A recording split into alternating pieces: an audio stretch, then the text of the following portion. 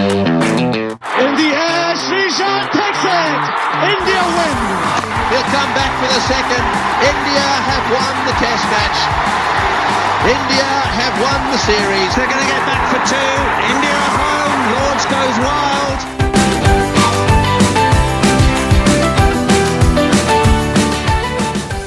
Hello and welcome to another edition of the 81 All Out podcast. I'm Sidvi and I'm joined by two very special guests today. We have K. Balakumar, who is also K. Balakumar on Twitter. You can follow him. He's a veteran journalist based in Chennai. He has worked for publications like News Time and is an avid cricket fan, and he's also a cricket reporter for many years. And joining us from Sydney is Vijay Arumugam, another passionate cricket fan, probably one of the biggest fans of Sachin Tendulkar in the world, after me, that is, of course.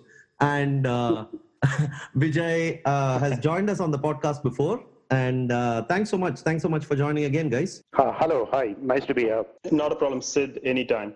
Here we're talking today, we're continuing our build up to the 2019 World Cup by going back. Today we're going back all the way to 1987. We're more than a long way back, so to speak, back to the era of black and white, if you want to look at it that way. It was a very interesting World Cup. It was the first World Cup held outside England. It was also historic because both India and Pakistan hosted the World Cup for the first time.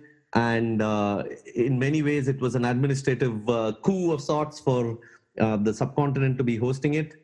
And one could say that it was the starting point of where cricket has eventually landed up in the economic sense. I mean, now the subcontinent is the economic center, and 87 and 86 and 87, those years were probably the early parts of this story. So let me bring in my guests here. I'd like to start off by just talking about where you were in 87, where were you in your life, and how did you follow this World Cup? And, maybe one or two personal memories from it, not necessarily from the games itself, but from your own life and maybe where you watched a particular game or one striking memory from it. If you can start off. Bala. See, at 87, I was in the first year of my college. I studied in Trichy, and I hail from Madurai. Between Madurai and Trichinopoli, it's hardly 2.5 hours drive. So bulk of the matches I watched in Madurai, actually. A lot of friends had come down from different places. So we get bunched together. We all used to get in one of our friends' places, watch the matches together. So that started our cricket camaraderie, because back in Madurai at those times, cricket on television was slowly starting. The first really thing was 1985, we had watched that World Series, World Championship of Cricket in 1985, which we won. So that 85 was our first initiation into cricket television watching. 87, since it happened in India, there was much more interest, and since India was started to go all the way till the finals, which eventually didn't happen. That's a separate story.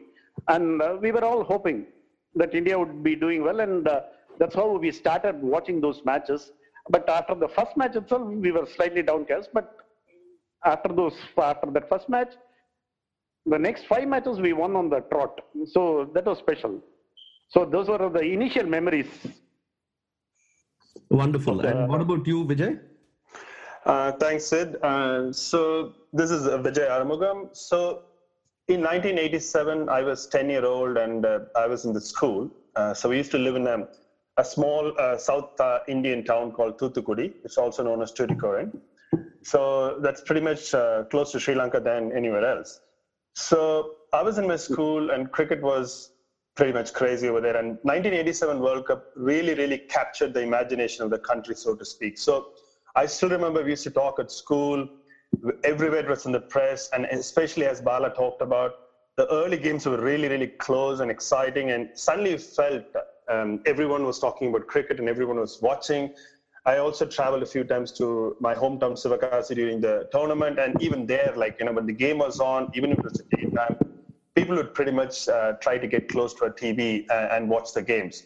And, and also the other interesting thing, the school where I studied was a 5-minute bicycle ride away from the home, which meant we used to come home for lunch, and so we used to watch a fair bit of cricket during the lunch. I still remember the game was, I think, the second game in India-New Zealand in Bangalore. We were in dire straits, and Kapil Dev and Kiran More rescued us from a very tricky situation.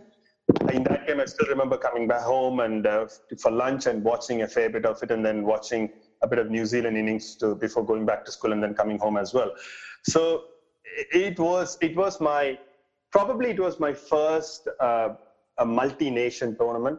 Although the 1986 Asian Games happened in Seoul in South Korea a year before, and I think we also had the World Table Tennis Championships in New Delhi in 1987, which was big as well.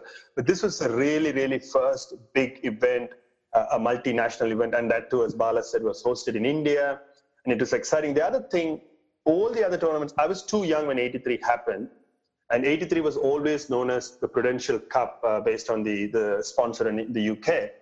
But 87, for some reason, it just got to be remembered, or even at that time, as the Reliance Cup. So we talk so much about sponsorship, we talk so much about the commercial aspects of the game. Even back then, it wasn't called as the World Cup. The reason why I'm saying that 1996, 9 years later, when India hosted, when cricket was a much bigger economy, it was a Wills World Cup, but I hardly heard anyone talking about it as the Wills World Cup, or even the 2011, by then ICC had taken over. It was the ICC Cricket World Cup. But 87 had that distinct Reliance Cup. It was more than a World Cup, it was a Reliance Cup. And I still remember that, that particular way in which that phrase was used, and it became such a popular thing. And the other interesting thing was we had only a black and white TV. I remember for one of the games, we were in a hometown, we were at someone's house, and they had a color TV. So I pretty much watched the whole tournament, pretty much every game on black and white. The other striking thing was the highlights, because most games were day games. I mean, not most, all games were day games. So we used to get the nightly highlights. And ML Jayasinghe, the former Indian cricket player, or Tiger Pataudi, the former Indian captain, they used to host the highlights package. I still remember distinctly some of the comments they made. So it was good because the Sports Star, which was the magazine from the newspaper Hindu, so they used to cover it regularly, and the Indian Express and the Hindu were the main two newspapers. So it was everywhere in the print as well as on TV, albeit a black and white one. But the World Cup in 87 was really big. And I still remember, and when I think about it, though it's many, many years ago, I still have a lot of fond memories of the tournament. There was one article I distinctly remember from India Today. The article was about the commercial aspects of the Reliance World Cup. The introduction was where they quote Anil Ambani, one of the top directors of Reliance Textiles. He was the man behind the whole show. And the story starts off saying that we are talking about World Cup, and Anil immediately interjects and says, "What World Cup? This is Reliance Cup." I think it was written by Raj Shengappa, who is now the editor. And you could see it almost everywhere. That was the first time cricket was being hard sold in India. And they went after it like hell. I mean, Reliance pulled out all stops to get that going. It was very interesting. So one question I wanted to ask you in this regard is between 1983 and 1987, just anecdotally and also from the feel that you got, did you feel that, in those 4 years, cricket really became a much bigger sport, a mass sport? And did that 1983 win really widen the wings, so to speak, of the game in India? Yes, most certainly I would say, because after 1983, we had 1985.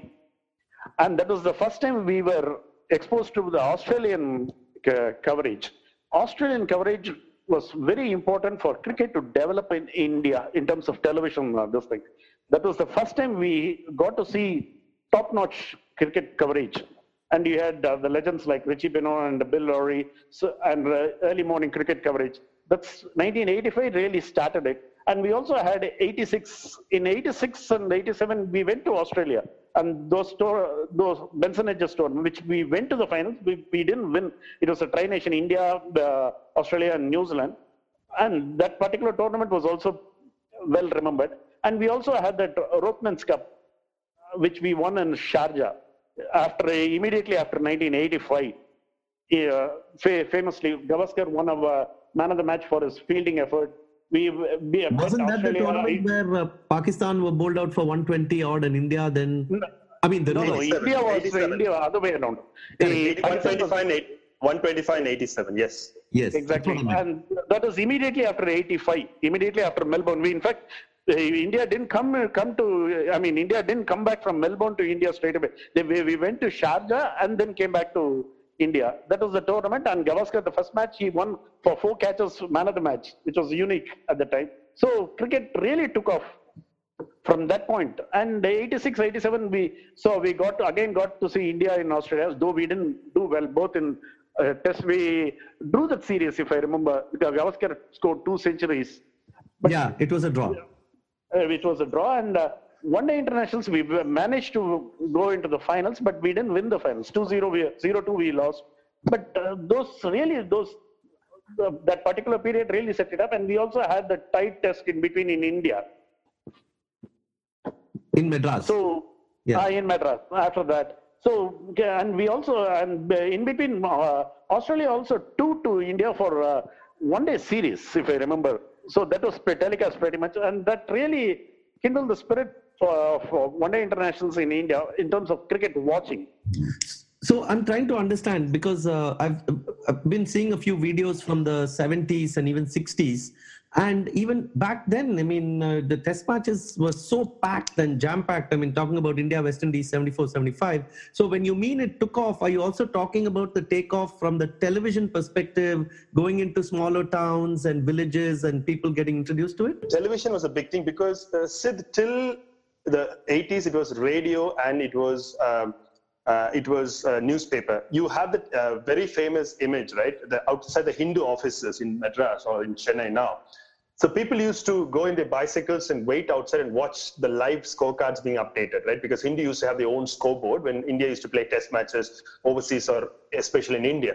So the access was a big problem. So the 83 changed it. And as Bala talked about, 1982 Asian Games brought in the color TV. So people were able to get TV sets at homes or in a few homes, and that started to revolutionize.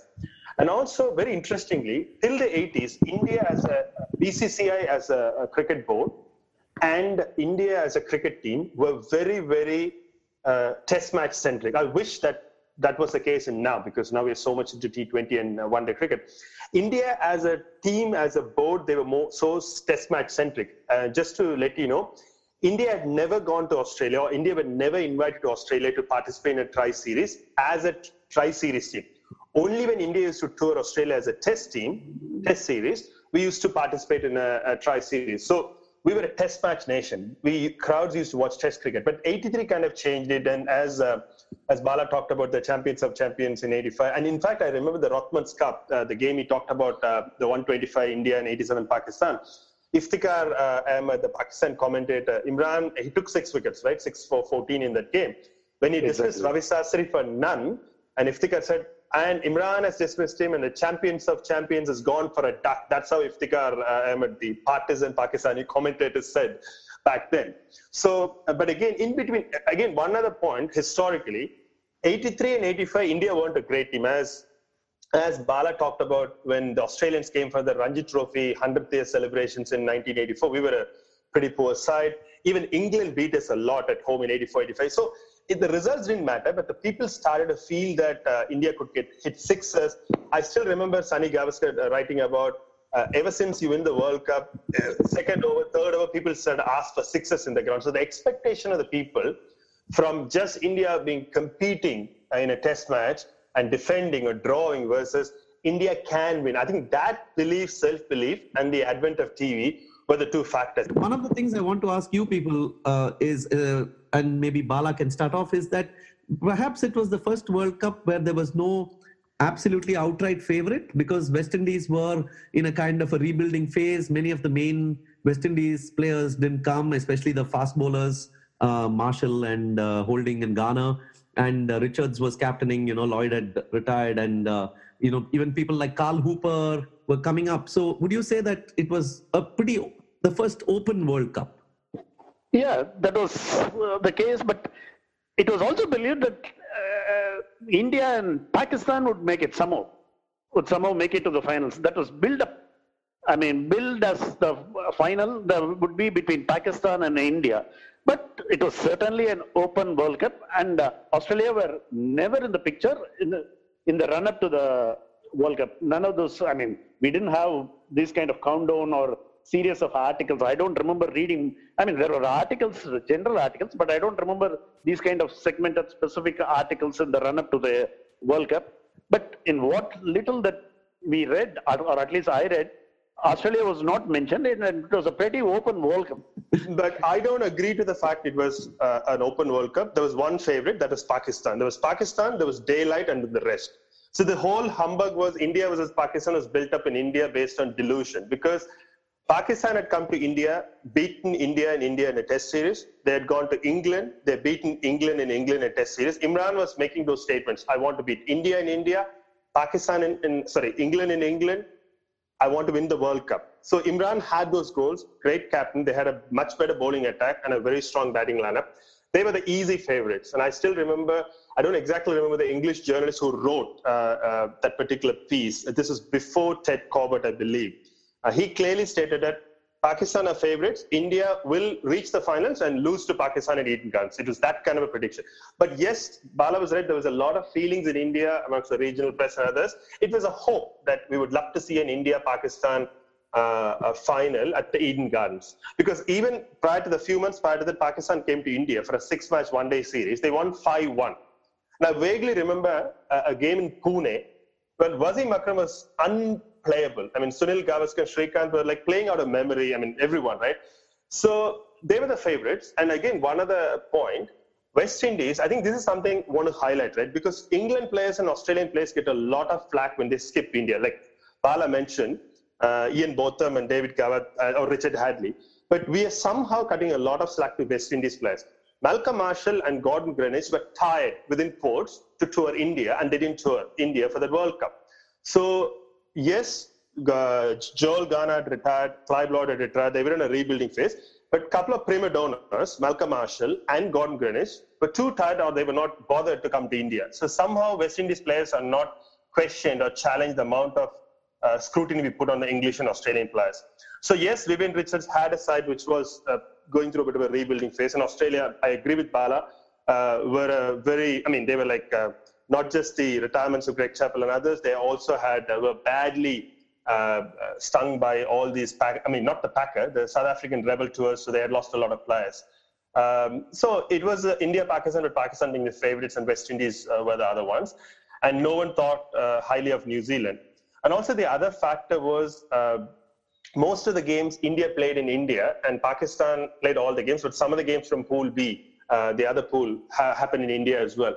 So I think the advantage that mostly you play in front of the crowds and the pitches were favorable to you. So you expected the home teams, the two subcontinental teams, to go through the finals. That was the expectation.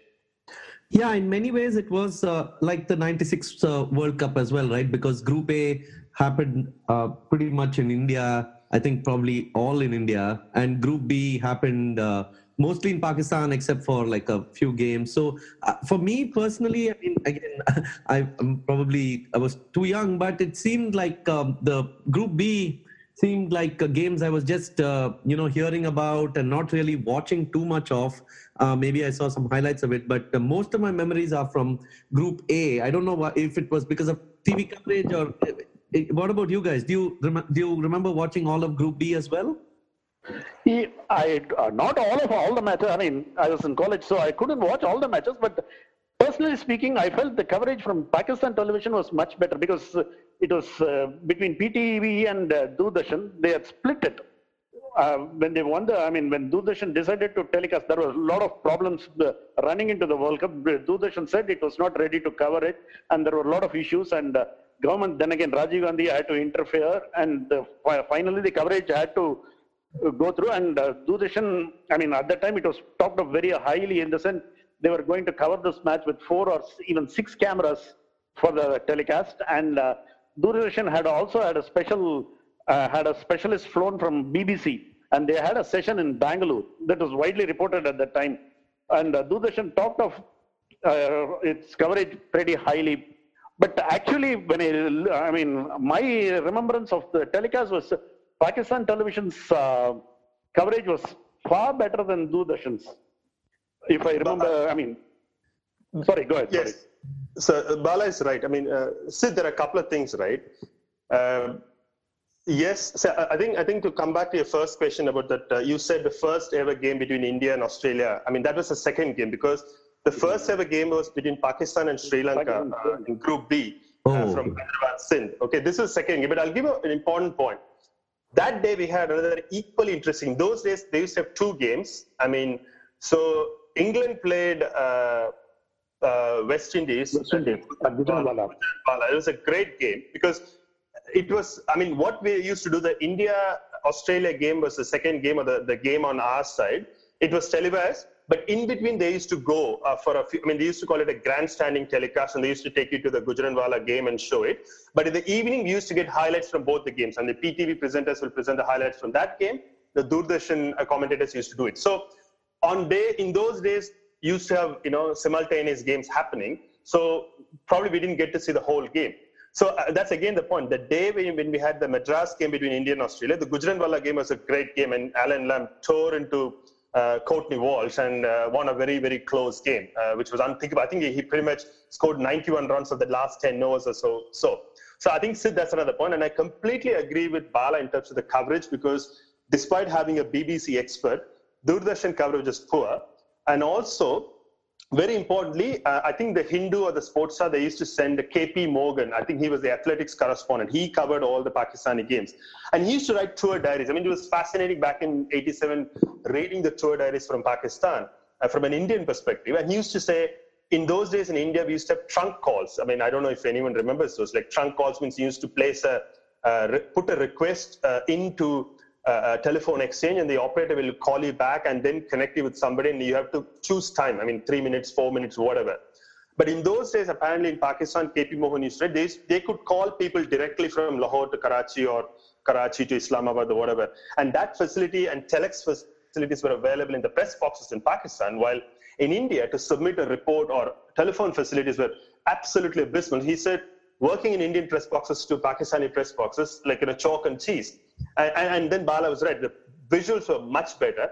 And that was the case even throughout the 80s. Rupavahini from Sri Lanka, PTV from Pakistan were much better than Doordarshan in terms of the quality, production, edit, as well as the, even the commentators, I would say. I agree with Bala on that. And talking about that match that you brought up, the England-West Indies match, I think Alan Lamb had also gone after Bruce Reid a few months before, right? In the final over. Sydney, yes. Yeah, he was in quite a purple patch of form in that during that time. Yeah, certainly, because that particular Sydney match was terrific. He took 18 runs of the final over of Bruce Reid. He finished off in 5 balls with 1 ball to spare, if I remember right.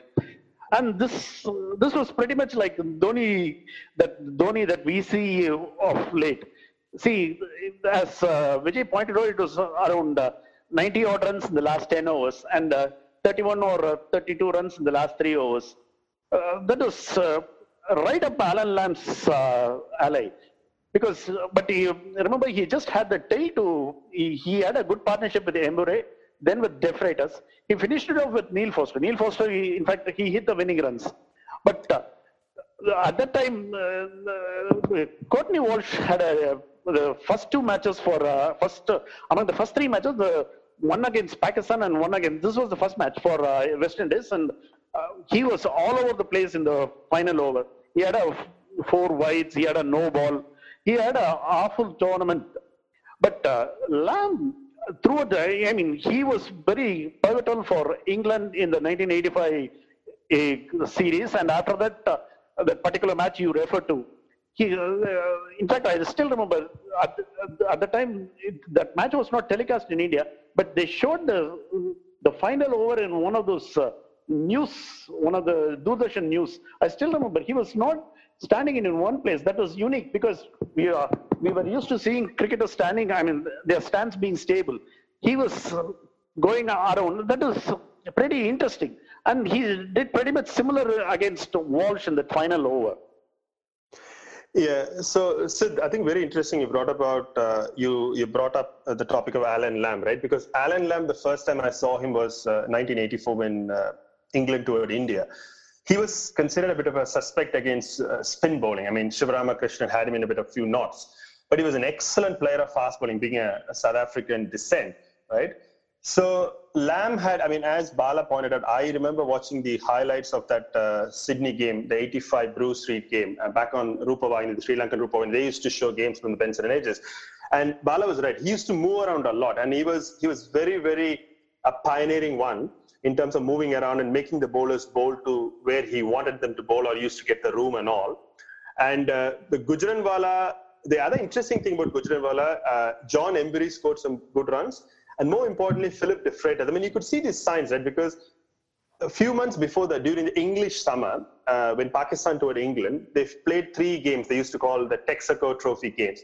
The third game was a very close game. I forgot it was probably Edgbaston. I don't know exactly the ground.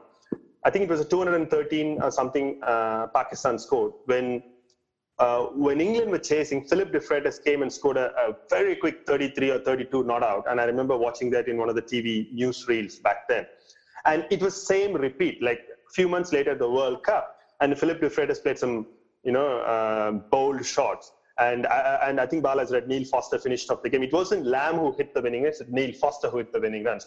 So Alan Lamb had a bit of the pedigree in those days to finish off games and to be sort of a finisher. Finisher is a word that's a bit of a misnomer because I don't think there's anyone called a finisher. He was a good player when it comes to the final overs and get some good runs of the quicker bowlers. And as Bala said, Courtney Walsh had an absolute shocker. Patrick Patterson was good, but Walsh was, I think they badly missed Malcolm Marshall. Malcolm Marshall was badly and sorely missed by West Indies in the tournament for experience. Did they have, so they had Anthony Gray, right, as the other bowler? Anthony Gray, I don't remember. They have Winston Benjamin. Yeah. And I think Baptist was Eldon Baptist was Eldon Ashworth Baptist. Baptist was there. Gray, I don't think Tony Gray. Right? Tony Gray, I think he played in the Sharjah tournament in 85-86. I don't remember Gray bowling in the World Cup. I think Gray was in the squad, but he probably didn't play. But talking about Walsh and that horror tournament he had, he still went back with a award from the Pakistan government for not mankading Salim Jafar in that match. That was a huge moment at that time, right? I remember, my granddad was talking about it for a long time. Everyone was talking about Walsh doing that. He could have easily mankaded him, but he sort of gave him a bit of a warning. And was that big then? Yeah, it was talked of very highly because he actually did. I don't know whether you know AVM Saravanan, who has AVM Saravanan, Tamil film producer, who has a way of folding his arm. Actually, Walsh did that. He folded his arms. He didn't mankad Salim Jafar. He didn't exactly warn. He didn't say anything. He just folded his arms. And at the time, while watching, we were not really sure what was happening. So only after the commentator explained, we kind of understood what was happening. And it was a huge thing. And as you're right, Pakistan government gave him this special prize. It was a carpet. It was a carpet. And a long time after, I read a report of Martin Johnson.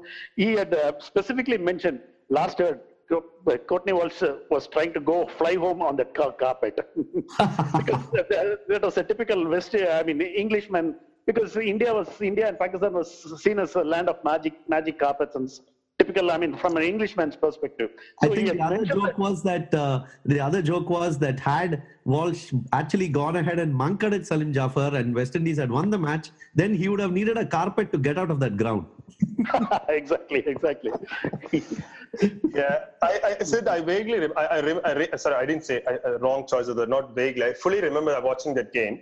Because Abdul Qadir had hit a 6 of him, and then I think they required 2 of the last ball, and Jafar was a few not inches, few feet away. And as he rightly pointed out, I'm not sure about AVM Saravanan, but it was like it was one of those poses, right, when he had both the arms linked close to the chest. And then he was fairly nervous, and he kind of warned him and walked away. What really I remember from that game was because West Indies had lost the first game in Gujranwala with Alan Lamb smoking Walsh. This was the second game. The problem for West Indies was England and Pakistan and West Indies were the three strong teams, and Sri Lanka was the fourth one. Everyone would beat Sri Lanka those days. But having lost to Pakistan and England and this Pakistan game, Vivian Richards was staring at a very difficult task. So when the winning runs were hit and the camera moved to Vivian Richards, who was the covers, who was on his back. I mean, he was completely exhausted. He was on his back, eyes closed. And there was a poignant moment because he was a great captain, great champion. And he knew that that was the moment, probably and possibly, West Indies lost the opportunity to get to the semi-finals. And I mean, I don't know what the reaction was back then in terms of the Walsh and his behavior. But you're right, I think they gave him a sportsman award. Ziaul Haq, the then Pakistan president, he gave him a medal or medallion. Yes, the carpet story was also correct. So it was pretty big in the press and in terms of being sportsperson. But nowadays, people would debate whether it's sporting or whether that robbed West Indies of an opportunity to seal a semi-final spot in a World Cup tournament. But just to clarify, this was West Indies' third match because they had played the second match against Sri Lanka, 360 for 4. Where Richards 181. Okay. That was the second.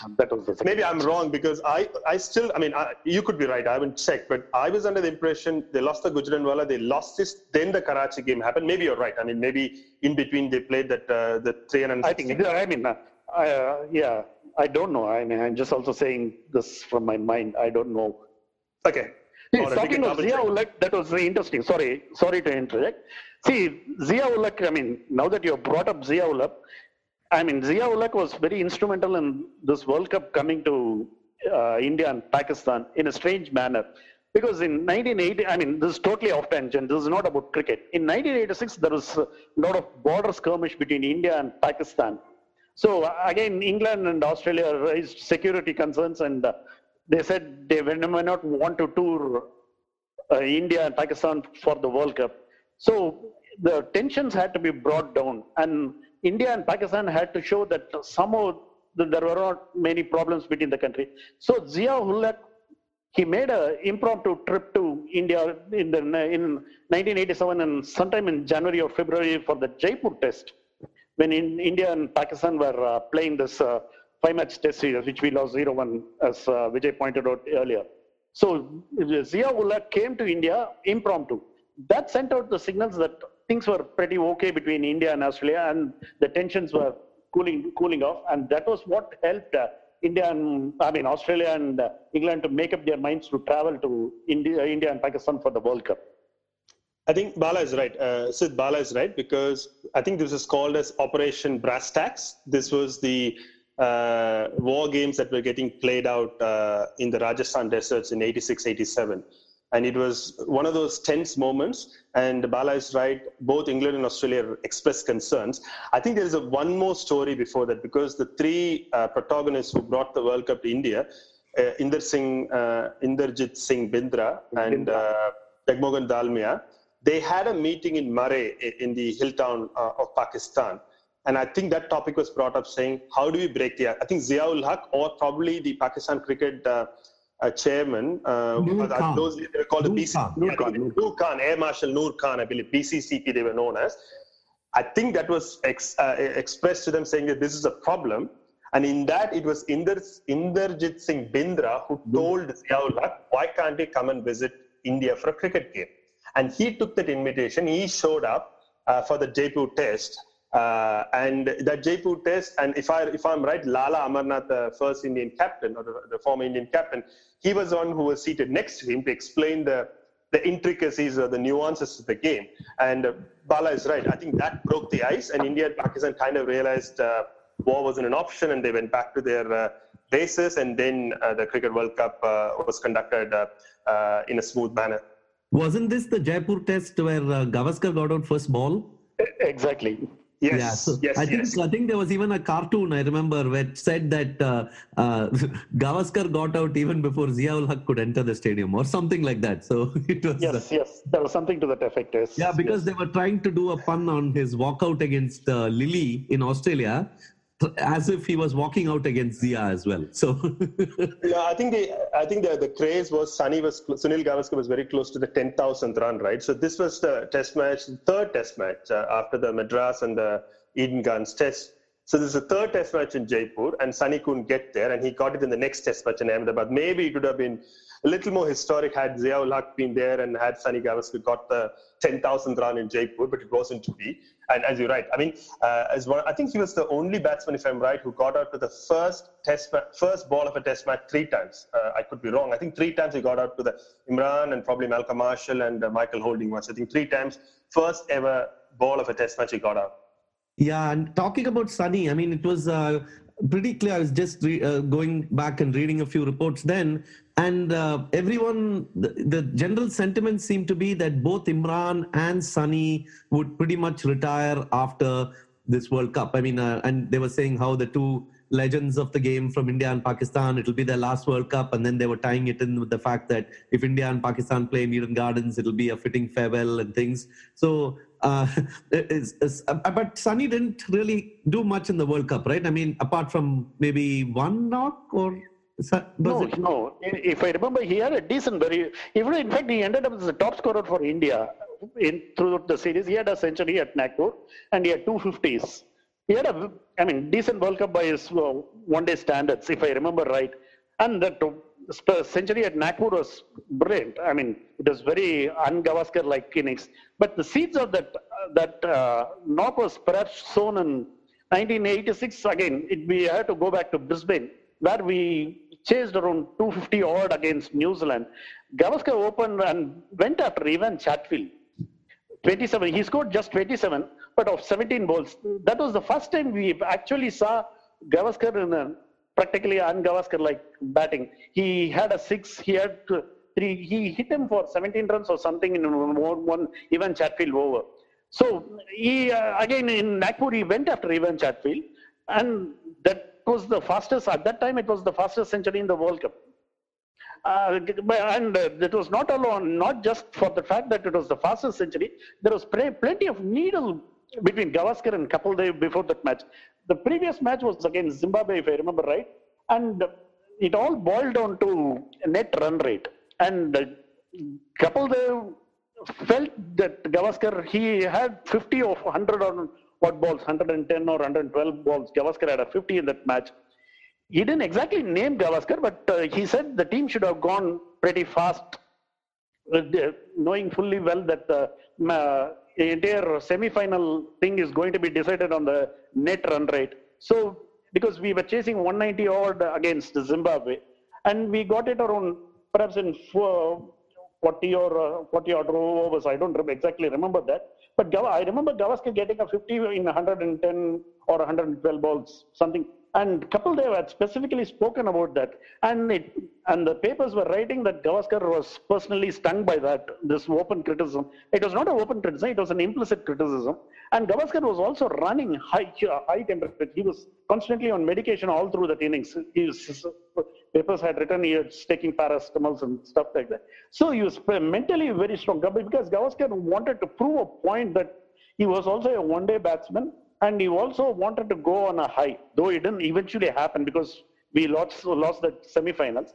But it was a good tournament for Gavaskar, considering that he was not exactly a one-day batsman to score a century, which he had never done in his entire career in one-days, and also 250s, and to end up as the top scorer for India all through that series was great, because he started his career as the top scorer in that series in 1971. He ended his career both in tests as one day series as the top scorer. I mean, you can't have a better end. Though he didn't, the final hurrah was not a winning one.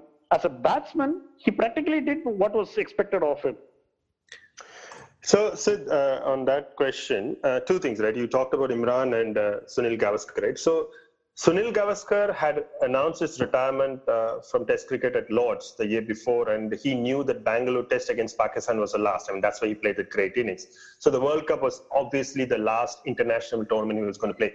I don't think Imran had announced it, but it was understood that Imran wasn't playing beyond that. Winning a World Cup at Eden Gardens, Calcutta, was going to be the icing on the cake. Now, I think Bala was right about a couple of things. The India-Zimbabwe game, the needle in terms of the Sunny couple thing, because India didn't want to go to Lahore and play the semi-final, because had we topped the pool A, we get to play in Bombay at Wankhede Stadium. If you were second, we had to go to the Gaddafi Stadium and play in Lahore, which we didn't want to play. I mean, you don't want to go to Pakistan, play a semi-final. The other interesting thing, I mean, two things, right? It's very interesting that the Gabba game from 85, when he smoked Ewan Chatfield a few times, that's interesting. And he played some terrific strokes in that Nagpur game. Yes, Fever was right, because a lot of times he was on his haunches, he was kneeling. I mean, you could see that he was visibly unhappy, and he was his health wasn't pink. But the other interesting thing, Sid, I mean, this is a bit conspiracy. There is no evidence. Sunil Gavaskar had stopped or had started to boycott Eden Gardens as a cricket venue, because ever since what happened in 83-84 against West Indies and then 84-85 against England, he had stopped playing. In fact, one of the reasons why when we played the 1987 Eden Gardens Test, I think Srikanth opened with Arun Lal because Gavaskar had pulled out. Imran won the toss and put India in because it was an inexperienced opening and he wanted to take some early wickets. So the World Cup final being slated for Eden Gardens, there was a talk that, there was a confusion whether Sunil Gavaskar was going to play. On one hand, there were people who said Sunil Gavaskar was very, very keen to play in the game and finish off his career. And as always, some of the Mumbai Mirror and a few other tabloids started to say that he would deliberately underperform at the Wankhede to let India not go there. I mean, I don't believe that holds any water. Sunil Gavaskar wouldn't do any such thing. But unfortunately, got out to Philip de Freitas, and as Bala said, he didn't get the final hurrah. So interestingly, yes, he proved a point to Kapil by scoring those quick runs. But the fact that there was some question marks about his availability for the Eden Gardens final was a very, very intriguing thing. And I still remember it was not in the press, but there were a lot of people in the town where I lived, Tuticorin, and few people were openly saying Gavaskar got out deliberately to stop India from getting to the finals. I don't believe that. Sunny, knowing Gavaskar as a cricketer, he wouldn't do such thing, but there were some whispers of that back then in India. Interesting. So, in fact, it was also reported in, I think it was reported in India today. I remember reading an article by Dilip Bob. It specifically talked of Gavaskar not wanting to go to Calcutta. And another conspiracy theory that particular article suggested was both the semi-finals. I mean, then again, it's a conspiracy theory. Nothing ever was really proved. Both the semi-finals were fixed by match fixers in India and Pakistan. And it was pretty well known in certain circles that India and Pakistan will not make it to the final. This was actually reported in India today. Dilip Bob wrote an article. I remember reading it. He was the deputy editor, and he used to cover cricket for them. And he specifically talked of it. I still remember the usage. The story that is gaining currency is that these matches were fixed. Of course, it can't be proved. Words to that effect. So those things were certainly mentioned in the press also. It was, as Vijay rightly pointed out, there were a lot of whispers among the fans also, but it was also reported. And there was an article in Sports World also, if I remember right. So we've spoken about so many Indian batsmen that have come up, but the one Indian batsman who I associate with that World Cup hasn't come up yet, Navjot Sidhu. Sixer Sidhu, and it was such a big, for me, seeing Sidhu, and if you look at the stats now, he didn't hit like that many sixes. He hit good amount of sixes, but back then that was a big deal, the way, and I think Sidhu was also making a comeback right into the team. Exactly. See, the particular very first match against Australia in Madras, that was a revelation for many of us to see Sidhu, because in Madras itself, we had seen Sidhu in this 1983 Test match against West Indies, where he was labelled as strokeless wonder by Rajan Bala. famous journalist for Indian Express. And I've heard that Sidhu took that clipping which said the strokeless wonder and he pasted it on his bedroom, and every morning he used to wake up and he used to read it. And he said, one day I will show Rajan Bala who I am, and he came back. That's great. Very good of Sidhu to have done that, because we didn't expect Sidhu to be the kind of batsman he proved in that World Cup, because we never thought he had it in him. And it was not a one-off thing. He actually really did that. He was terrific against spinners, because I never seen anybody with a better footwork against spinners, because it was, I don't remember. A few times he would have he could have been caught in the deep, not in the 87 World Cup subsequently, but his footwork against the spinners was precise, and most times it would come off. That very few, because it was not iffy. It was calculated, very precise, that both his footwork as well as the completion of the stroke was precise. And all through the tournament, he had, I think, 450s or something. He was very consistent. And you're right, he wanted to prove a point to Rajan Bala, and Rajan Bala wrote an article after that Chennai match, that he has proved me wrong or something, words to that effect. So that was very, very good on Sidhu. Yeah, you're right, Sid. I think the moniker Sixer Sidhu was very popular, both in the Tamil or the regional press, vernacular press, as well as in the English press as well. You're right, he used to step out a lot. But again, I think Rajan Bala was right to call him a strokeless wonder. It's one thing to face in '83 in a test match, Malcolm Marshall, Joel Garner, Andy Roberts, and Michael Holding. Good luck in trying to hit them for sixes. In a one-day game against Peter Taylor or Greg Matthews, it's very different. So, look, I think Rajan Bala was right. He was a strokeless wonder throughout his career, but he was an excellent player of spin bowling. He showed that in the tournament. He played the spinners really well. And I would like to bring two other stories that happened after the tournament to prove how good he was against spin, right? I think when England toured India in 1993, he pretty much ended John Embury's career. John Embury was a good spinner. Even back in 84, 85, when he toured India, he took a lot of wickets along with Edmonds. He literally smoked him in that Bombay test in 93. Then a lot of people don't do that, don't give credit to him. In the famous 1998 Chennai test, when Shane Warne and Sachin Tendulkar played for the first time, it was Navjot Singh Sidhu who took on Shane Warne first in the third innings, and then Sachin Tendulkar continued, and Warne recognizes that fact. So Sidhu was one of the very best players of spin India has ever produced. He wasn't a Brian Lara, but he was a really, really good player of spin bowling. But he had a bit of the Lara streak of stepping out and hitting bowlers for big sixes.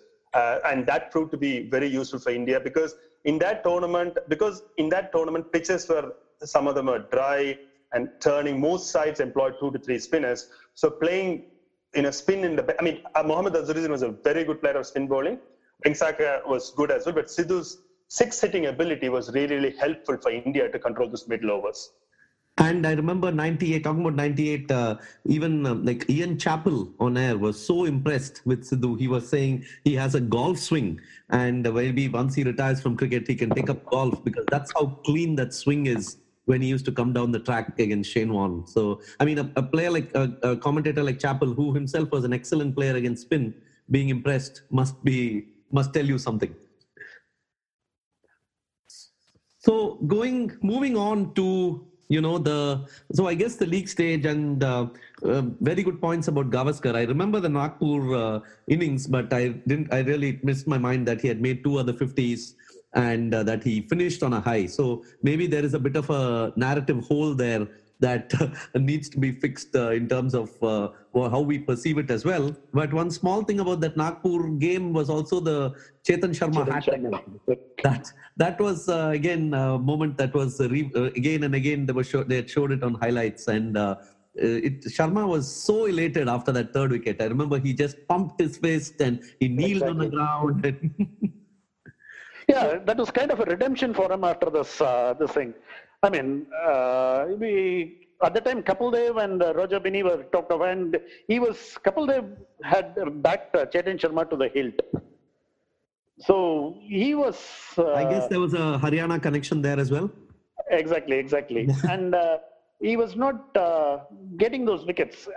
Otherwise, apart from that hat-trick, he had a very average tournament otherwise. But this hat-trick was, I mean, purely from a spectator's point of view, it was pretty interesting because all the three were clean bowled.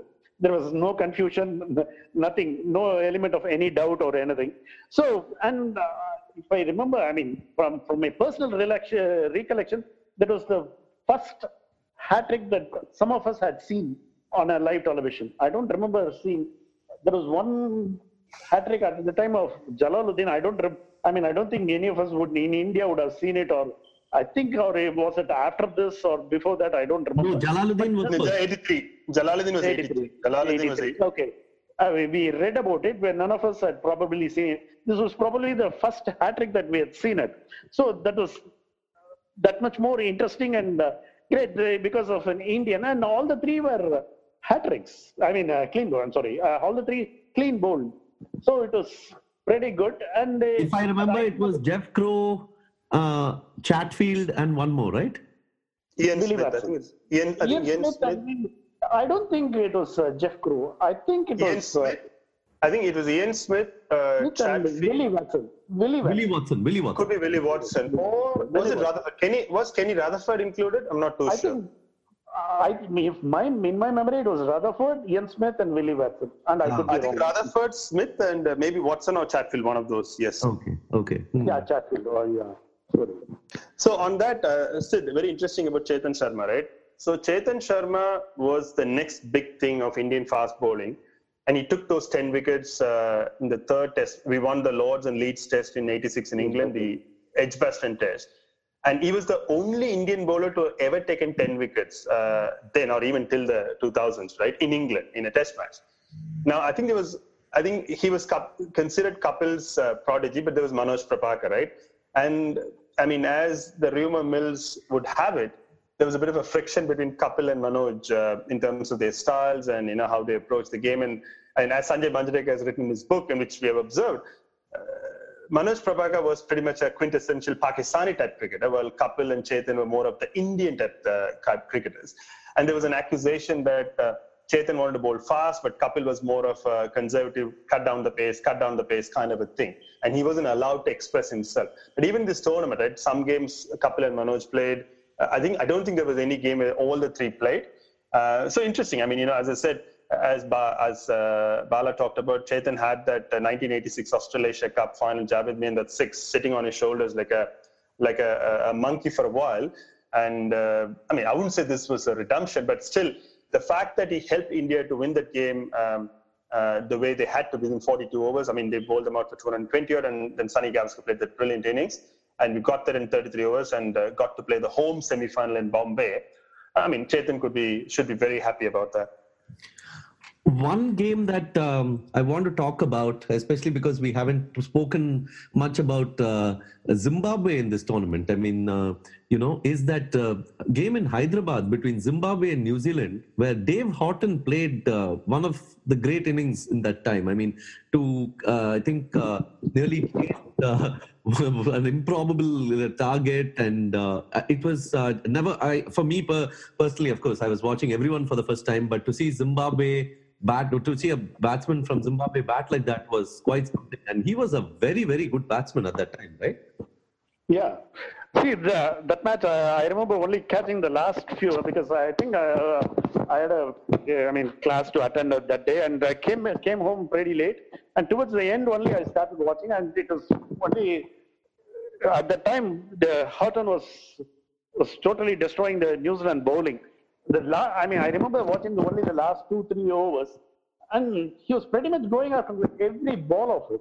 And he took a sensational catch of Martin Crowe. I think Martin Crowe's catch was decided as the best one of the entire tournament. We had the Bush company, this television company, electronics company, that was sponsoring the best catches of the tournament. I think the Martin Crowe's catch to dismiss David Horton was declared as the best because he ran all the way back and took it somewhere long on or long off. I don't remember, long on or long off. But that innings was really special. I mean, what little I saw 2 or 3 overs, and subsequently I read a lot about it. He was clinical, and that was something that kind of, because Zimbabwe had won a interesting match against Australia in 1983. A lot was expected of Zimbabwe. Their fielding all through the tournament was terrific, and John Tricos as the captain was good, but they lost all the matches. They did well in patches, but they never won any of those matches. The batting was inconsistent. Bowling again was they couldn't manage it again in Indian conditions. That was pretty easy meet for the opposing batsmen. Yeah, I think, Sid, I watched the game. That's one of the highlights of the tournament because that was the Fateh Maidan or the Lal Bahadur Shastri Stadium game. I still remember because they used to have the scoreboard at the ground level on one of the ends, which means when you see a batsman looking up, facing the ball, you could still see the scorecard or the manual scorecard. It's one of the unique grounds in India. So Martin Crowe played well, and I think David Houghton was a very, very good player with spin bowling. I remember, I think they had three spinners, Stefan Bock, probably John Bracewell, and I don't know who the third spinner was. I think they had three spinners in the game, if not two. Bock and Bracewell, I don't know the third one. He swept, reverse swept, and the partnership, I still remember everyone was enamored by David Houghton. But I think the guy who scored a lot of runs was Ian Butchart, if I'm not 60-odd runs he scored after Houghton got it, even hit a six.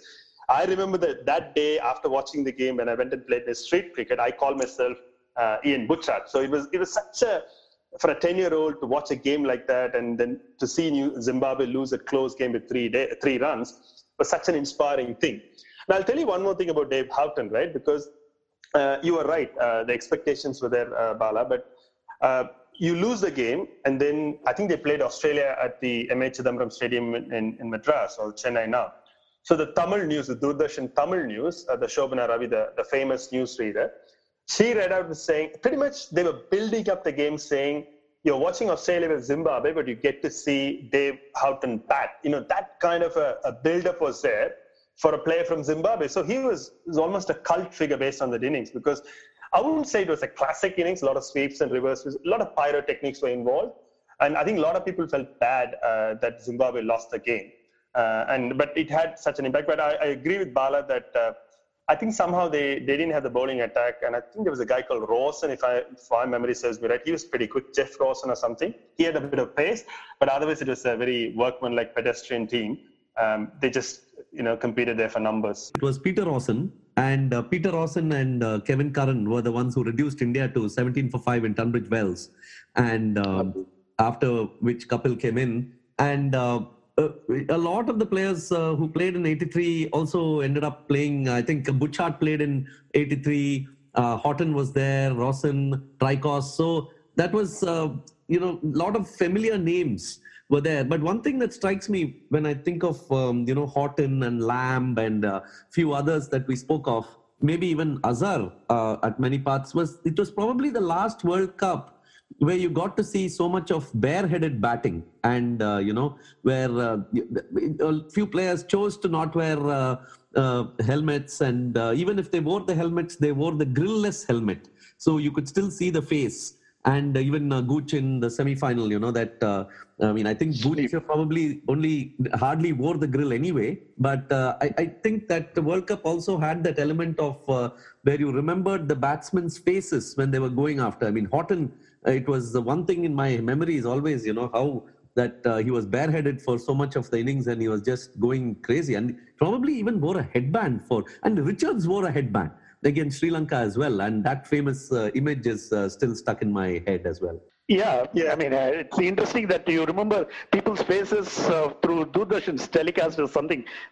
That's amazing because most of the time we could barely make out the contours of the person batting or bowling. Talking of headboard, I think Ramesh Ratnayake used to bowl with a headband. Oh, yes. Fantastic. Ravi Ratnayake occasionally, not regularly. Okay. But incidentally, since Vijay pointed out Martin Sneddon, Ravi Ratnayake and Martin Sneddon, they opened the batting and bowling. I think they both opened the bowling and the batting in a couple of games for their respective teams. That's one of those few things in 1987 World Cup. So Ravi Ratnayake was the Jayasuriya before Jayasuriya. No, I think, No, I think you're right, because the pinch hitters, right? Because Kapil used to open in a few games. I mean, later in the 80s, Ian Botham used to open the shoulders. And Didn't Chetan Sharma open and get 100 or something? Yeah, that was 89 Nehru Cup. Yes, against England. That was in Kanpur, correct. Now, coming back to helmets, I'll give an interesting point. Right? Yes, you're right. Most people used to, even Sachin Tendulkar in the 92 World Cup in the Dunedin game in New Zealand, right? He was helmetless for a while when he scored that 84, which was his then highest score. Now, coming back to that, wearing a helmet, not wearing a helmet, and Vivian Richards thinks it's a bit of a bravado not to wear a helmet, but he still wears a guard to protect his private parts. And I don't want to get into the Tony Greig's wife debate about whether you want to protect a head or testicles. That's a different debate. But let me come back to the point about helmets. Salim Yusuf was injured in that semi-final against Pakistan when Tosi ball, right? Had he worn that helmet, he wouldn't have been injured. It was a freak injury that he got a hit and he was out. And Javed Miandar had to keep wickets for 20-odd overs. And to me, that could have been a difference between a 5 or 10 runs. So it's all fine and dandy to say that we didn't wear helmets and we were brave, etc. But when these things happen, you lose a match, you lose a semi-final. So since you talked about, I mean, I think your context was different, but I just want to bring about a topic that lack of helmets and how almost Pakistan lost out an opportunity because Salim Yusuf was injured in that semi-final when he was keeping to a spinner, Tawseef Ahmed. Absolutely. And now that you talking of pinch hitters, that semi-finals, McDermott was sent up the order as a pinch hitter, if I remember right. He came down 4 down or something. Correct. Yes, you're right. So I think we haven't, on that, I would like to talk one thing. I mean, I had two, I wouldn't say guilty pleasure. I had two heroes who I wouldn't mention, but as a 10-year, Ian Butchart was one. The other guy was Mike Valletta. I mean, not many knew about him, but he was one of those flashy guys who would play some very nice innings. And I remember both in the semi-finals and finals, even in a game against Zimbabwe. So for me, the two heroes out of the World Cup were Ian Butchart from Zimbabwe and Mike Valletta. I mean, I think the Western Australian. And he played some, he used to play some very lovely shots. And he used to be a busy player, Mike Valletta. Not many would know about him. Yeah, and he had a fantastic semi-final and final, right? Yeah. Yes, he did. He was very diminutive and looked un-Australian in terms of pure looks because he had a moustache and he was short-statured. He was not a typical Australian in that sense. Of course, in terms of moustache, you had also David Boone and Alan Border had a kind of this thing. He had a grizzly beard or something like that. But he was very un-Australian in his looks. And he was, as Vijay said, busy player. Busy is the operative word there. And both his innings they were terrific. I mean, that actually it was the difference between winning and losing. As he said, he's slightly underrated, but without his 2 innings, Australia would not have won both the semis and the finals. And of course, Steve was always there, but Michael Valletta's innings in both the finals and semis were the real clinchers. Yeah, I want to talk a bit about the semis because if you look at the history of one-day cricket, I think that particular game is probably up there for the biggest upset, I would say. I mean, upset not because Australia were a pathetic side or anything, but to go to Pakistan and play that Pakistan team, Imran's Pakistan, go to Lahore, and in that atmosphere, in an era where hardly anyone won in Pakistan, to win that game, that is like quite an achievement. And I mean, through the World Cup, one of the heroes for me was Jeff Marsh. And, I always used to, when I used to bat even a few years later, I used to always try to bat like Marsh and Boone. I used to alternate between Marsh and Boone. And Marsh became a big deal for me in that World Cup. But yeah, through that, I mean, one thing that I read recently was that only Alan Border in that whole team had played in a World Cup before. So to take such an inexperienced team to Lahore and win, that must have been like a phenomenal achievement. Alan Border was actually pretty low-key with his batting all through the tournament. David Boone and Jeff Marsh incidentally scored 2 centuries. The only guy to score 2 centuries in the tournament was Jeff Marsh. Both had 400 plus, and Dean Jones had around 300 plus runs. They were the main scorers. And of course, Steve Waugh came up, and they had interesting all-rounders. Steve Waugh, Simon O'Donnell, and Tom Moody. And Simon O'Donnell, that particular match, in fact, he was fined after the match, if I remember right, for not participating in the team celebrations. But the story later, it came out pretty later that he was, at the time, he had come to know that he was suffering from, he had a lump around his rib cage. So he had known that he was having early stages of cancer. So he knew it, but he had not shared that detail with the team. He couldn't, he went to the tournament with that lump and this thing around the rib cage. And it came out a couple of days before that match. He had understood that that cancer had come. So he couldn't exactly participate in the team celebration, even though he had played and he was part of the team. So he was fined for not participating in the team celebration. Apparently, he told Simpson pretty later that he had, and he was kind of forgiven. Or at least, I mean, I don't know whether he was forgiven or not. That was how the story panned out sometime later. These things I read several years later. And this particular match, as Vijay pointed out, that 18 runs that Steve was scored off the last over of Salim Jaffer, that proved to be pretty crucial. And Imran Khan was pretty much panned for his decision to go with Salim Jaffer for the final over, because there were other bowlers to go also, but why he chose Salim Jaffer is still a bit of a mystery. Of course, it is the captain's call. It can go either way. And another thing I remember from that particular match was the emotion in that stadium. Towards the end, the chants of Allahu Akbar from the Lahore stadium and women holding placards saying, "We will miss you, Imran." That was genuine. I mean, the surge of emotions at that time was genuine, and it was interesting because we have not seen much of cricket from Pakistan before.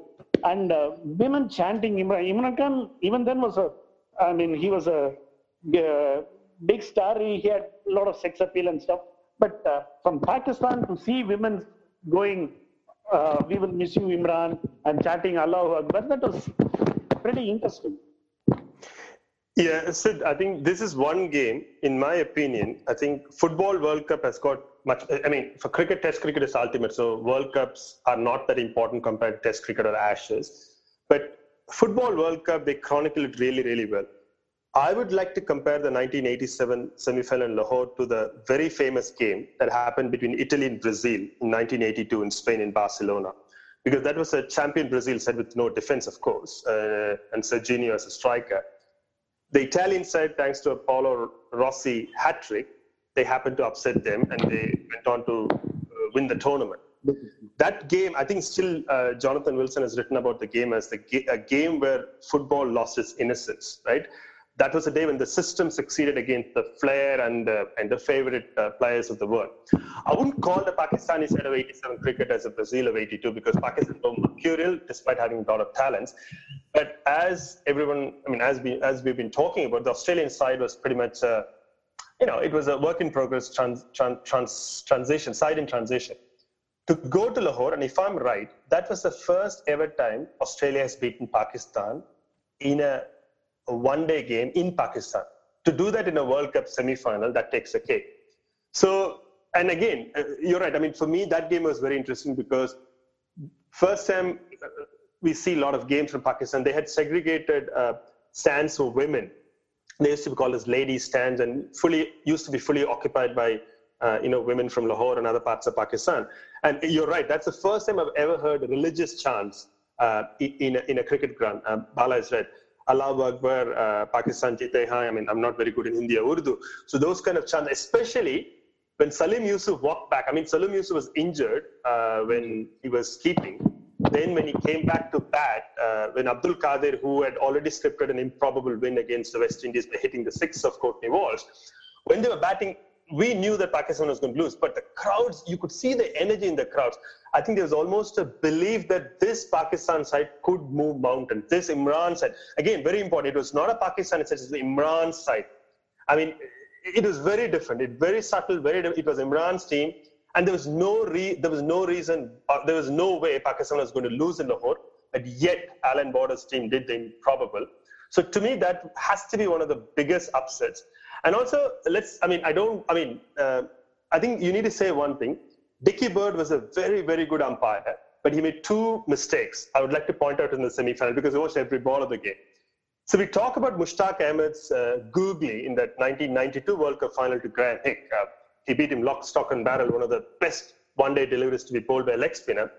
In that semi-final in 87, Abdul Qadir bowled an absolute peach of a googly, and Dean Jones had no clue about it. He was beaten lock, stock and barrel, and Dickie Bird for some reason didn't raise a finger. It was plumb hitting the middle of the middle. Then Pakistan were chasing, and after that early 3 wickets, 25 out for 3, and I think they had Mansoor Akhtar, Ramiz Raja, and Salim Ali got out.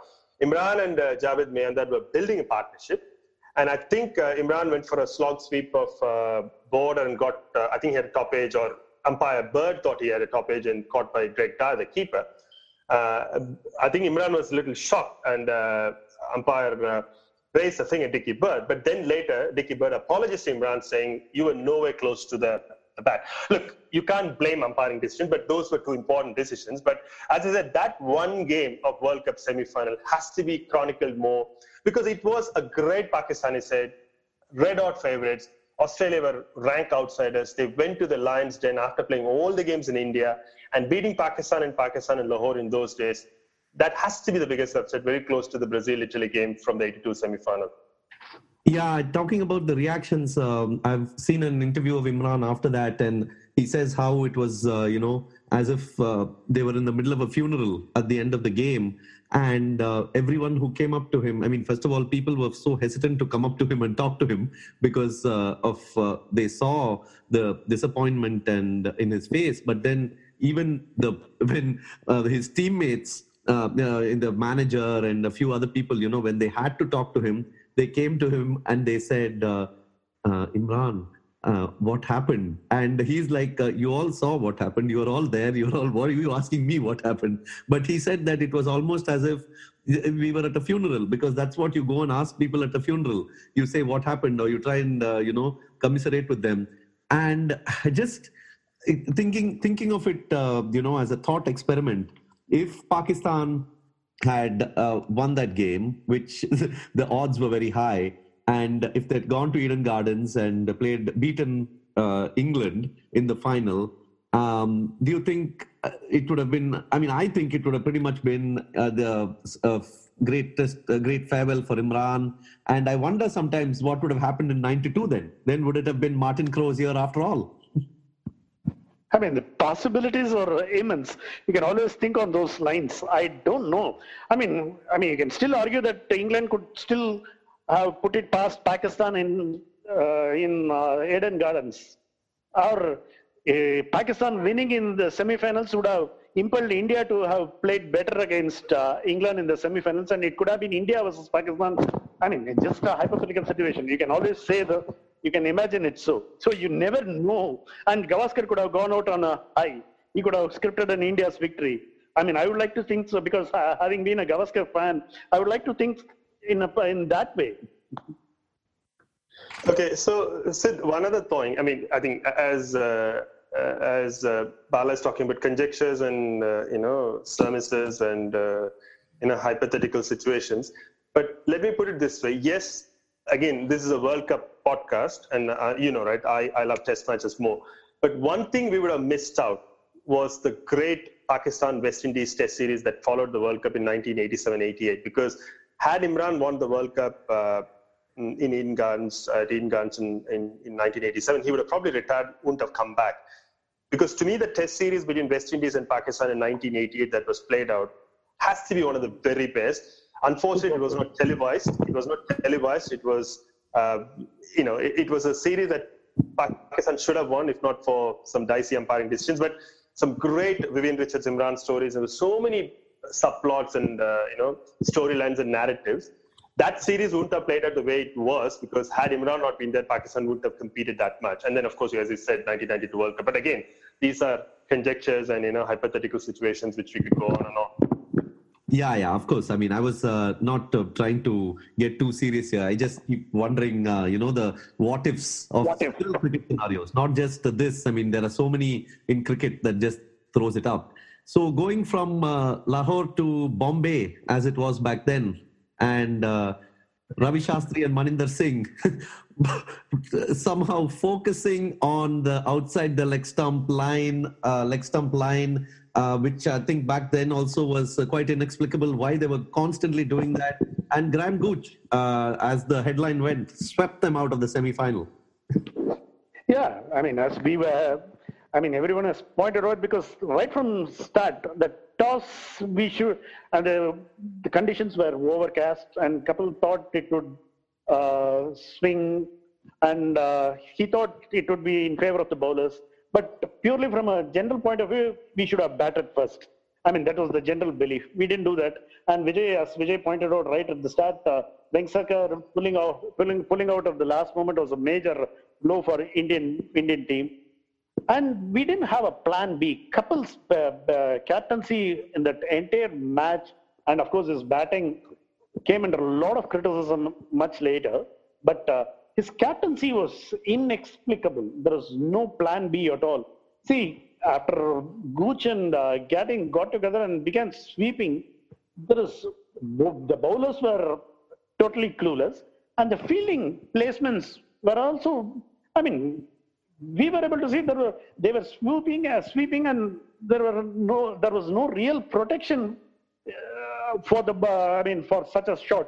That was totally, when I look back, it beggars belief that how can something of this, this was pretty much schoolboy stuff from a captain and a fielding team. And in our batting too, even after all this, even after Kapil got out, towards the end, we were still around, say, for the last 10 overs with 5 wickets in hand, we had just around 51 or 52 to get. And I think Azhar was still at the crease. I don't know. I don't know. We could have still managed, because there was Kiran More, there was Ravi Shastri. Ravi Shastri had a very poor tournament for India, because he had a terrific the 85 World Championship of Cricket, and the tight test was practically his, because he shepherded the batting tail, and he was the real standout performer in the chase. But he had a very ordinary tournament for India, Ravi Shastri. Both his bowling as well as batting never really came through. So this particular match, the semi-finals, I still remember, because Kapil's batting, and he hit Eddie Hemmings, that sweep shot, and Gatting openly criticized that was a silly shot to play at that moment. Words to that effect, he said that after the match. For an opposing captain to spell it out, that was pretty interesting. Quite ironical, considering what happened a few days later. What happened after that, exactly. I mean, karma is a bitch. It came to bit him back in his back. That's how I remember that particular match. Sid, I think two things, right? One, Pakistan got knocked out. Yes, from a cricketing perspective, it was a big loss, because Imran's side deserved to be in the final, but being an Indian, you didn't want to face Pakistan, because Pakistan had started to become the nemesis of India, or the bugbear or the boogeyman for India in the 85 to 87 period, by beating India in India, as well as in Sharjah and other places. So we were very happy that Pakistan lost the semi-final in Lahore. But I still remember there was a thought before the semi-final as a 10-year-old, was India was going to win the World Cup again, because we almost thought that we were going to beat England, because in Bombay, Wankhede Stadium, and then we can beat Australia, because you never thought Australia was a great side. But again, Bala brought up an important point about Kapil Dev winning the toss and inserting the opposition. But I think in that tournament, if my memory serves me right, a lot of captains were doing it because the starts were early, because it was October, November, which means it was winter technically in India, which means you had to start those games around 9 o'clock, which means early starts, any bit of moisture. It's not a test match, right, where you can leave the ball and, play out the first session. Here, if you lose a couple of wickets, it could be a difference between winning and losing. So I think Kapil put them in. I think, as I pointed out, Dilip Venksankar was a loss. I think the most inexplicable thing about the spin bowling was, apparently everybody in the journalistic community knew that Graham Gooch was practicing for sweep shots for the 2-3 days prior to the semi-final. And all the net bowlers, all the left-arm net bowlers, they had kept on bowling to him on the off-stump, outside and all. I don't know. Whether there were spies from the Indian team on the England camp, I don't know, right? But Bala was right. But before Bala, what Bala said about Kapil, about the game was right, his captaincy. But in my personal view, I watched Kapil very closely on TV for a long time. to me, he was the most overrated Indian cricket captain. See, the 1983 happened. That is one of those black swan events or whatever you call it. It happened, right? But Kapil was never tactically smart. He was a good, well-meaning, all-round cricketer with a lot of natural talent. But to call him a great captain was a travesty, which is done by a lot of business schools because we won a World Cup. That's a problem, right? We equate an outcome to a lot of series of events. But anyway, that's my personal view. I think the biggest I think one of the things, Bala talked a lot about how India capitulated to the spin. One striking memory of the game was Mohammad Azharuddin was batting really well. I think he scored 64. And I think the Sports Star that published it the next year or the day after, Azhar got out to a paddle sweep, right? We talk a lot about the reverse sweep. David Houghton played it, Javed Miandar played it, Michael Gatting played it in the finals and lost a wicket. But paddle sweep was not that common, right? Because paddle sweep was, Azhar was kind of playing well. And the great thing about the picture that Sports Star, the magazine, published was Azhar's tongue would be sticking out to the right. I'm just trying to rehearse it in my mind. I think he was playing the sweep, and the tongue was to his right, sticking out, and the ball hit him, and it was a straight ball, he missed it, and Eddie Hemmings, the wily off-spinner, got him out. And so, we criticize a lot, but paddle sweep wasn't that common. I mean, in one-day cricket they were playing, but in Test cricket, again, Azhar was the one guy who got out in the Hamilton Test of '94, and that didn't allow India to win a Test match 7 years later. So he got out of paddle sweep. After that, there was a fair bit of panic, and Chandrakant Pandit got out. And also the other interesting thing, slow balls, right? Somehow there is this myth that Steve Waugh and Simon O'Donnell were the pioneers of the slow ball in the 80s. I remember Neil Foster bowled a couple of good slow balls. I mean, as Bala pointed out, Doordarshan coverage wasn't good enough to pick a lot of those things like the Channel 9 or the BBC One. Neil Foster used to bowl. And in that game, if I'm right, Neil Foster bowled a couple of good slower balls. And it was a bit confusing. And Bala was very right. India didn't have a plan B. Once we lost Dilip Vengsarkar, once Graham Gooch assaulted the Indian spinners out of the game, we simply lambs for slaughter, and we caved in and we lost the game meekly. Very disappointing because that was a game. Had India won, I believe India would have won the World Cup final. It was a big missed opportunity, especially after Pakistan losing in Lahore the day before. India should have won the game and should have gone on to compete at the Eden Gardens. That was a big missed opportunity, very disappointing one at that. So moving on to Eden Gardens, I mean, it's interesting about this semi-final. I just quickly went to the scorecard now, and I saw that England scored 254. But again, the narrative of Gooch is so large, I guess, because the English have, made that the central focus that you somehow think that, they made closer to 300 or 300 plus. 254 was a good score at that time, I think. But, for an Indian team playing at home with such a batting lineup, I would think was still achievable and under those conditions. And as you mentioned, they did get close. I mean, with Azhar batting, and Azhar was a fantastic one-day batsman.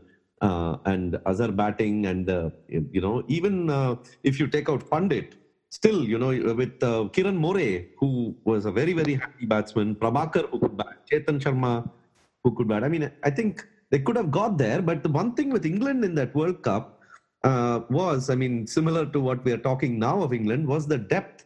They had these very interesting players, even De Freitas, who could bat, who also could come in and make that quick 15-20 runs. Then you had Embury, who also was a handy batsman as well as a bowler. And then you had, one of the players who I always remember from that World Cup is Gladstone Small.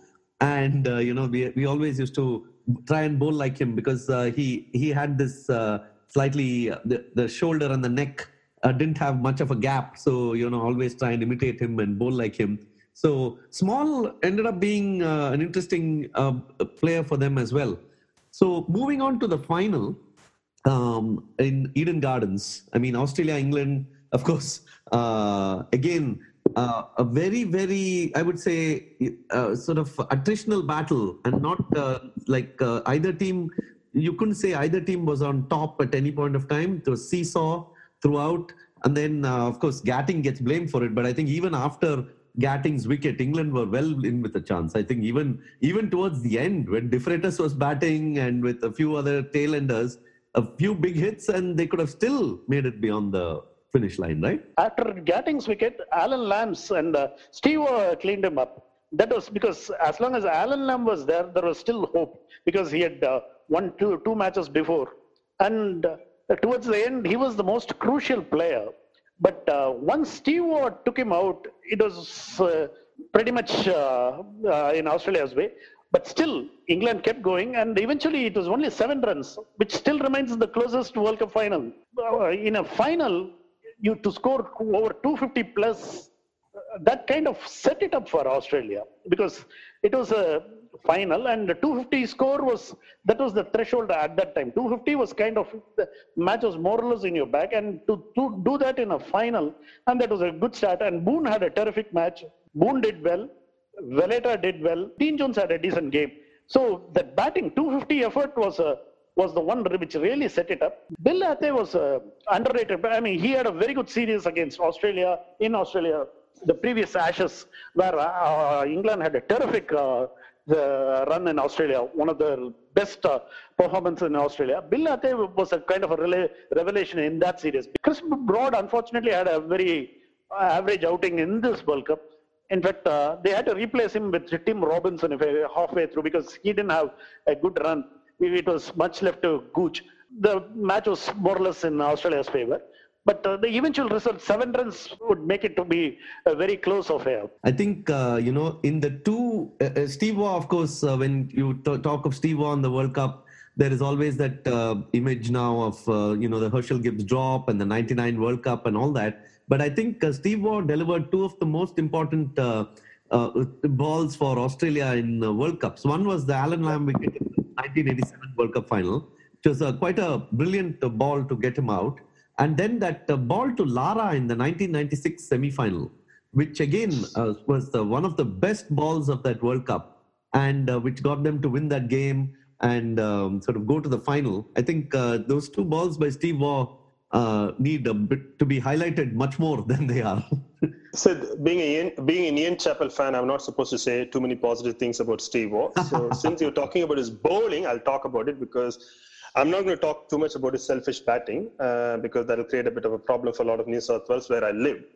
So, yes, I think those two balls are very important, especially the Lara one in Mohali was an absolute peach bowling around the wicket, coming around the wicket, and it just moved off the seam, and Lara was really surprised that he got out.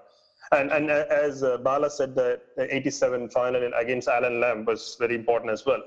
Now, coming back to your question about 1987, I mean, I want to bring one more topic.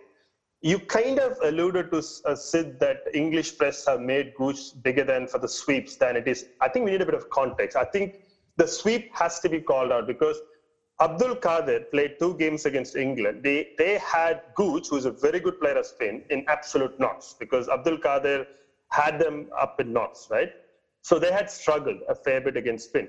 And everyone knew that Wankhede being a little bit of, a slow pitch, spin would play a big part. If you had watched the game, spin was a big thing because Kapil was really clueless because Gooch was sweeping from outside the off stump. He was sweeping from outside, from the stumps, as well as then he forced Maninder and others to chaotic things. Then they started the ball short and wide outside the off stump. So it completely upset them because, again, as you would know, India is a land of playing spin very well, but Indian players don't employ spin that much, sweep very much, right? So this is a bit of a surprise. And as Bala pointed out, Kapil didn't move the fielders. It took a while for him to understand that he had to protect that side, right? So coming back to the finals, the Eden Gardens finals, I think the one big thing was the crowds. People thought maybe people would not show up. Maybe it won't be a 90,000 plus. Maybe it won't be 100,000 crowds. But in the end, we had a very big crowd. I mean, I don't think it was a full house, but 86,000 people showed up for an Australia-England final on a Sunday, and they stayed on till the end for the celebrations. And also one thing I remember, I think it's a small bit of anecdote, the TV coverage we talked about. I remember, I think it was Eddie Hemmings who bowled, and Dean Jones hit him a 6.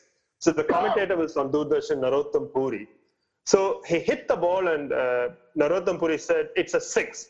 But the camera never went to cover the ball. So we saw the batsman hitting. The camera work wasn't there to cover the ball going all the way to the mid-wicket or long on where it went. So even for a 1987 World Cup final, the TV coverage was pretty poor.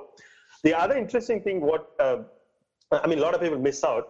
Neil Foster bowled one of the spells of his life. I think for the first 8 overs, he conceded only 12 runs. I think it was absolutely immaculate, swung the ball a bit, and he bowled on a penny.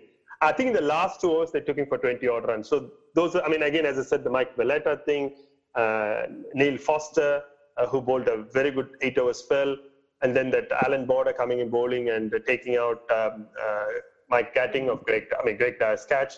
I mean, there was some very, and Bill Latty, I mean, we talked about Bill Latty. If I'm right, he was run out 58 or 57. He got run out in that final.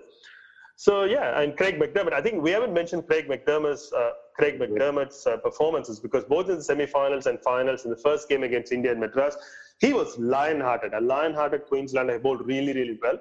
I think Roger Binney took 18 wickets as the highest wicket taker in the 1983 World Cup in England. In 87, if I'm right, it was McDermott who was the highest wicket taker with 18 wickets. So I think one has to give a lot of credit. Bruce Reid did all right because he took Javed Miandad out in the semi-final in Lahore. But Reid was there or thereabouts. But Craig McDermott was magnificent in that World Cup for Australia. And back then he was quick too, right? Compared to say 92 when he was still very good, but not as quick. Yeah, he was the Billy the Tiger. Before he made his debut, Australia Border had said he will let loose the tiger on, I think that was against West Indies or so, I think, in the series sometime in Australia. He said he will let loose his tiger on the opponents. And McDermott, as Vijay rightly pointed out, he had a terrific World Cup. To get 18 wickets in India was terrific. And he had a couple of good batting outing also. As we mentioned, we talked of his pinch hitting in the semi-finals also. He came 4 down. So McDermott, Steve bowling, because that was the first time we saw Steve slow a run from the back of the hand. That is the first time people were hearing about it. I mean, these days it's pretty common. It was we saw it with Steve. He came of age as a death bowler in that World Cup. In those days, it was Doordarshan coverage. I mean, I'm not sure how many people know about the story. So BBC was showcasing World Cup games back in the UK, and Channel 9, and then there was no cable or pay TV, right?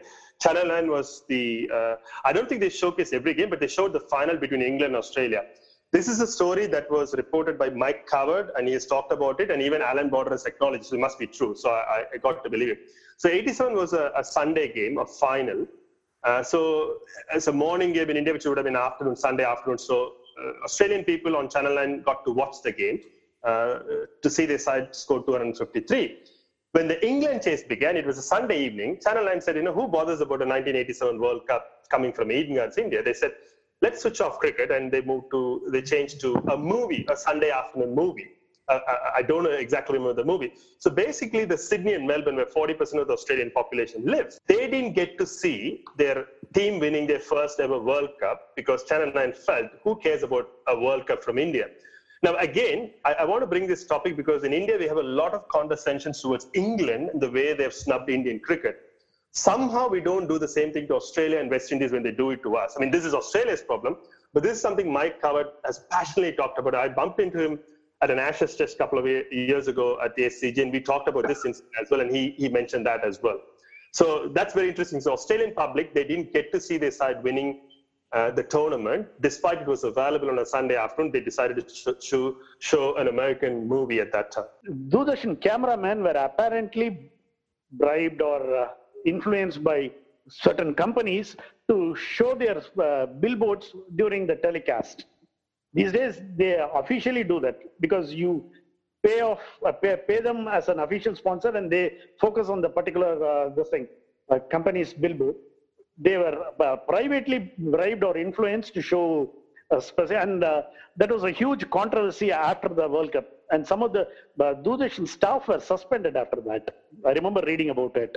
Bala, even though the 87 World Cup and that whole team, Alan Border's team from the mid-80s, even though it may be not as well remembered in Australia, I think in India and especially in Madras, it's still very fondly remembered, right? And certainly. The night test and that one-run victory and the World Cup victory.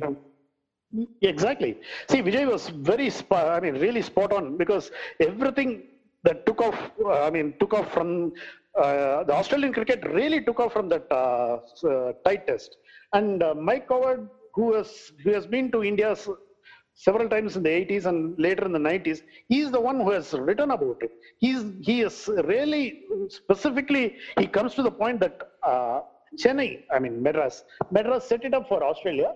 And in Chennai itself, Dean Jones is a big thing. You can still go around the bylines of triplicate. All people will still recall his innings. That was a big innings. Fond memories, obviously, because Chennai crowd generally has a tendency to fall in love with the opposing players. That was specific players, not all players, specific players. Dean Jones for one, Steve O for another. And Chennai, Australia had another interesting match in Chennai pretty much in 1996. New Zealand versus Australia quarterfinal. That was a terrific match, wonderful Marquardt century, 1996. So Australia will always find Chennai very interesting position. But of course, the later day test matches were not all that kind to them, especially two Tendulkar centuries taking away the match from them. But they were still classics. Classics, absolute classics. Those test matches were greater than, sometimes as close as tight test itself. Because as Vijay pointed out, tight test match, it's very difficult to recall. We all have to dig into our personal memories to come up, because we don't have any archival material to go back to and watch them. It's very difficult. We have to look at reports and our own personal memories. So in that sense, tight test is slightly watered down in our memories, in our personal memories. So these later day test matches, which had better coverage, will always seem much more interesting, purely from the availability of footages. One person's name we should be talking about, we should have NKP Salve. Without him, this tournament would not have happened, 1987, because he was the man behind it.